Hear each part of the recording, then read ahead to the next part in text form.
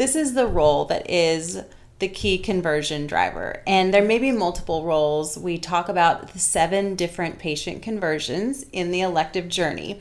So technically, there are closers at each of those points of conversion. But the ultimate closer is the counseling professional who is converting a candidate into scheduling their procedure. Success Confidentials are conversations around elective growth. What drives it and what sustains it? Are you ready to think outside the box and do healthcare differently? You'll learn from our missteps, our successes, and change the way that you think about elective healthcare. So let's have some fun. Let's dive in.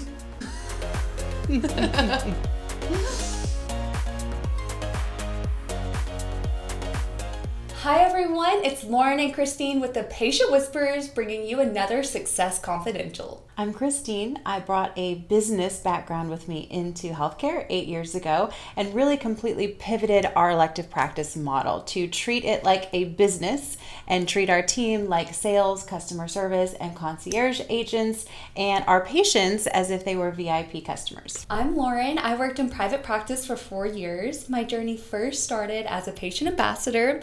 I'm a next generation marketing guru and growth strategist, really teaching private practices how to meet their consumers where they're already at, which is online, and lead their consumers into action. Okay, what if we really dive in and dig deep and talk about the closer in an elective practice? Yes, and can you explain, before we get started, what a closer really is for people that aren't familiar with this terminology or just have heard us use it a lot, but we haven't broken it down for them yet? This is the role that is the key conversion driver. And there may be multiple roles. We talk about the 7 different patient conversions in the elective journey.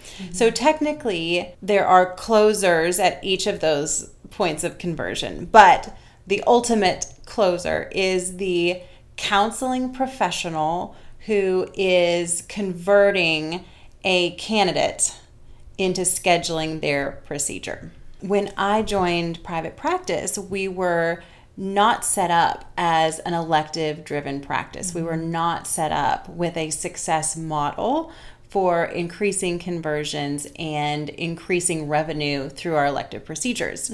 So there was no closer. And we see this a lot in practices that are very similarly looking to pivot their model and really take their refractive or elective business seriously.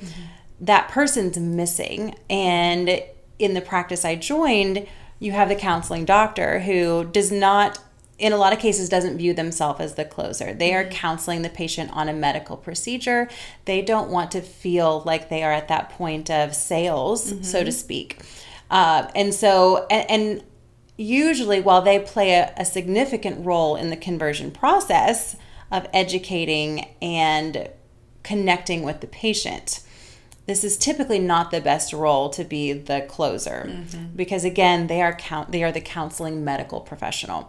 Or maybe they have the surgery scheduler that is kind of the makeshift closer. And in many practice models, this also is not efficient because this person, if they are also scheduling all other surgeries and many times doing some technician and pre-op work, they really don't have the time or the ability to connect with the patient in the way that the premium elective patient needs to feel during that close process. Or what if the front desk is responsible? Yes, this role is multitasking. Sometimes they're answering phones, checking in patients. So they don't have the time or undivided attention or usually the training to know how to convert a candidate into scheduling and walk them through those final questions, hesitations, payment plans, all the little roadblocks that can pop up at that point of scheduling. Really is an art of learning how to navigate that conversion.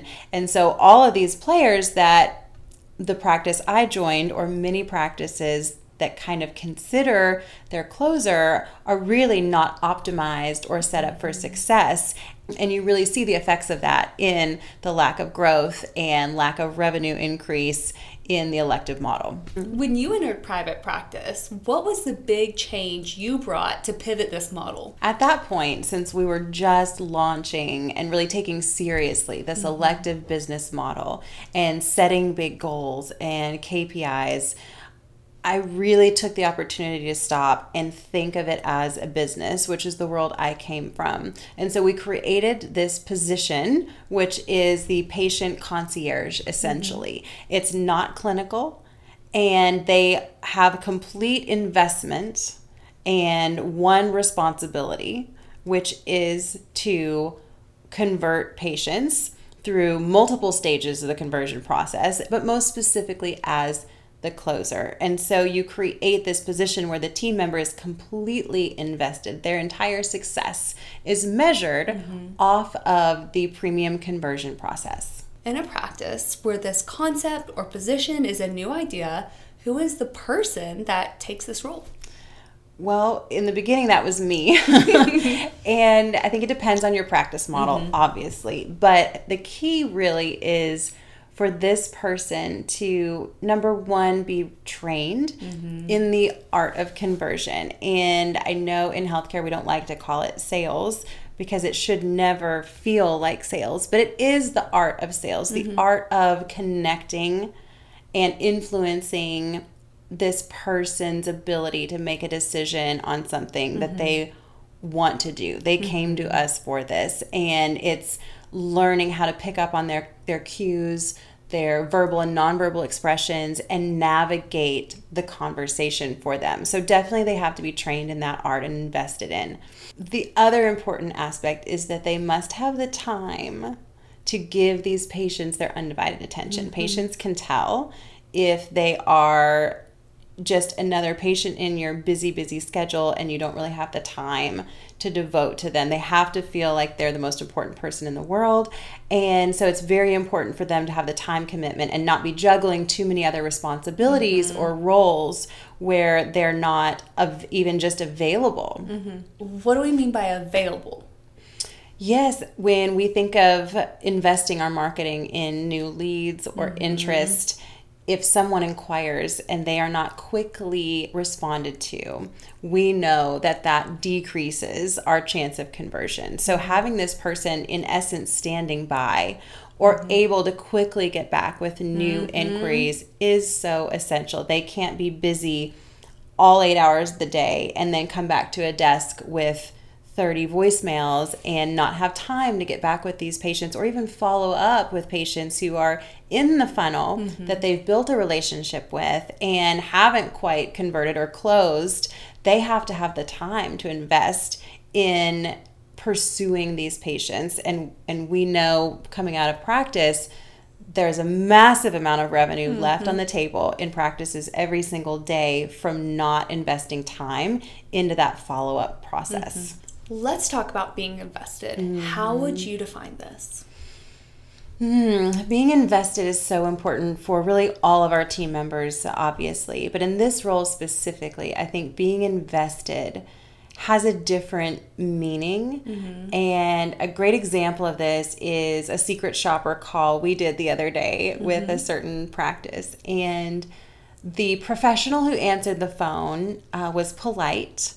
They were somewhat knowledgeable, but they did not control the conversation or create any sense of excitement or reason to move forward in the process and schedule a consultation. And it was very clear to us that this team member was in no way incentivized or invested in the outcome of the call.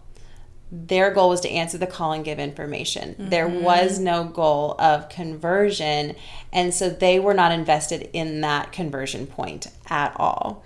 And this is such a huge perspective shift to understand that the team members who are at these points of conversion, most specifically the closer, must be invested. They need to care whether this patient moves forward or not. There has to be a reason why every single patient that is in front of them at that point in the process, it's their highest priority to convert at that point. They have to be invested in the outcome. What is the most common reason we see practices don't have this position?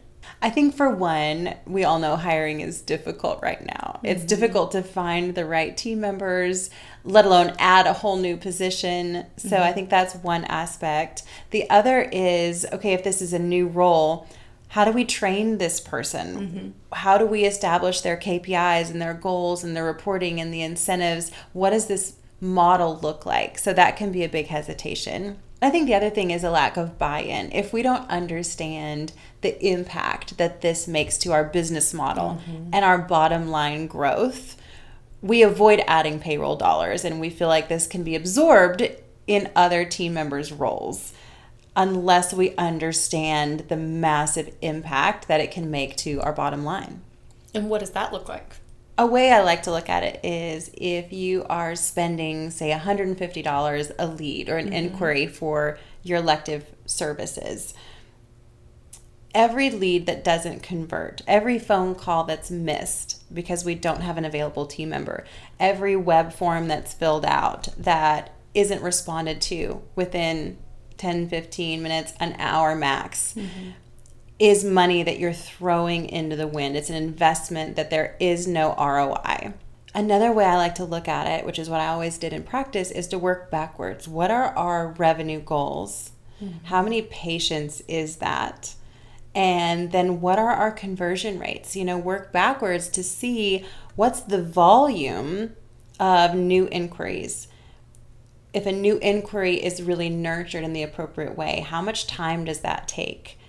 With a real human, when they come in for a consultation, what does that process look like? How much time does that take? That closing conversion process, the follow-ups, patients who don't convert or aren't quite there yet, what amount of time are we investing in follow-up calls? And you add that up, and it's very easy to see that that is at least a full-time position, and usually more, depending on the size of your practice, to really have just the mathematical equation to actually execute the success model that you've already established is your goal. So if we want to see our elective business grow, what's your takeaway? We have to treat it like a business if we're really serious, and we have to rethink our model, our structure, our team members, and we have to have at least one person, probably more, but starting with one person who is completely invested in the success day in, day out of that growth and that patient conversion process.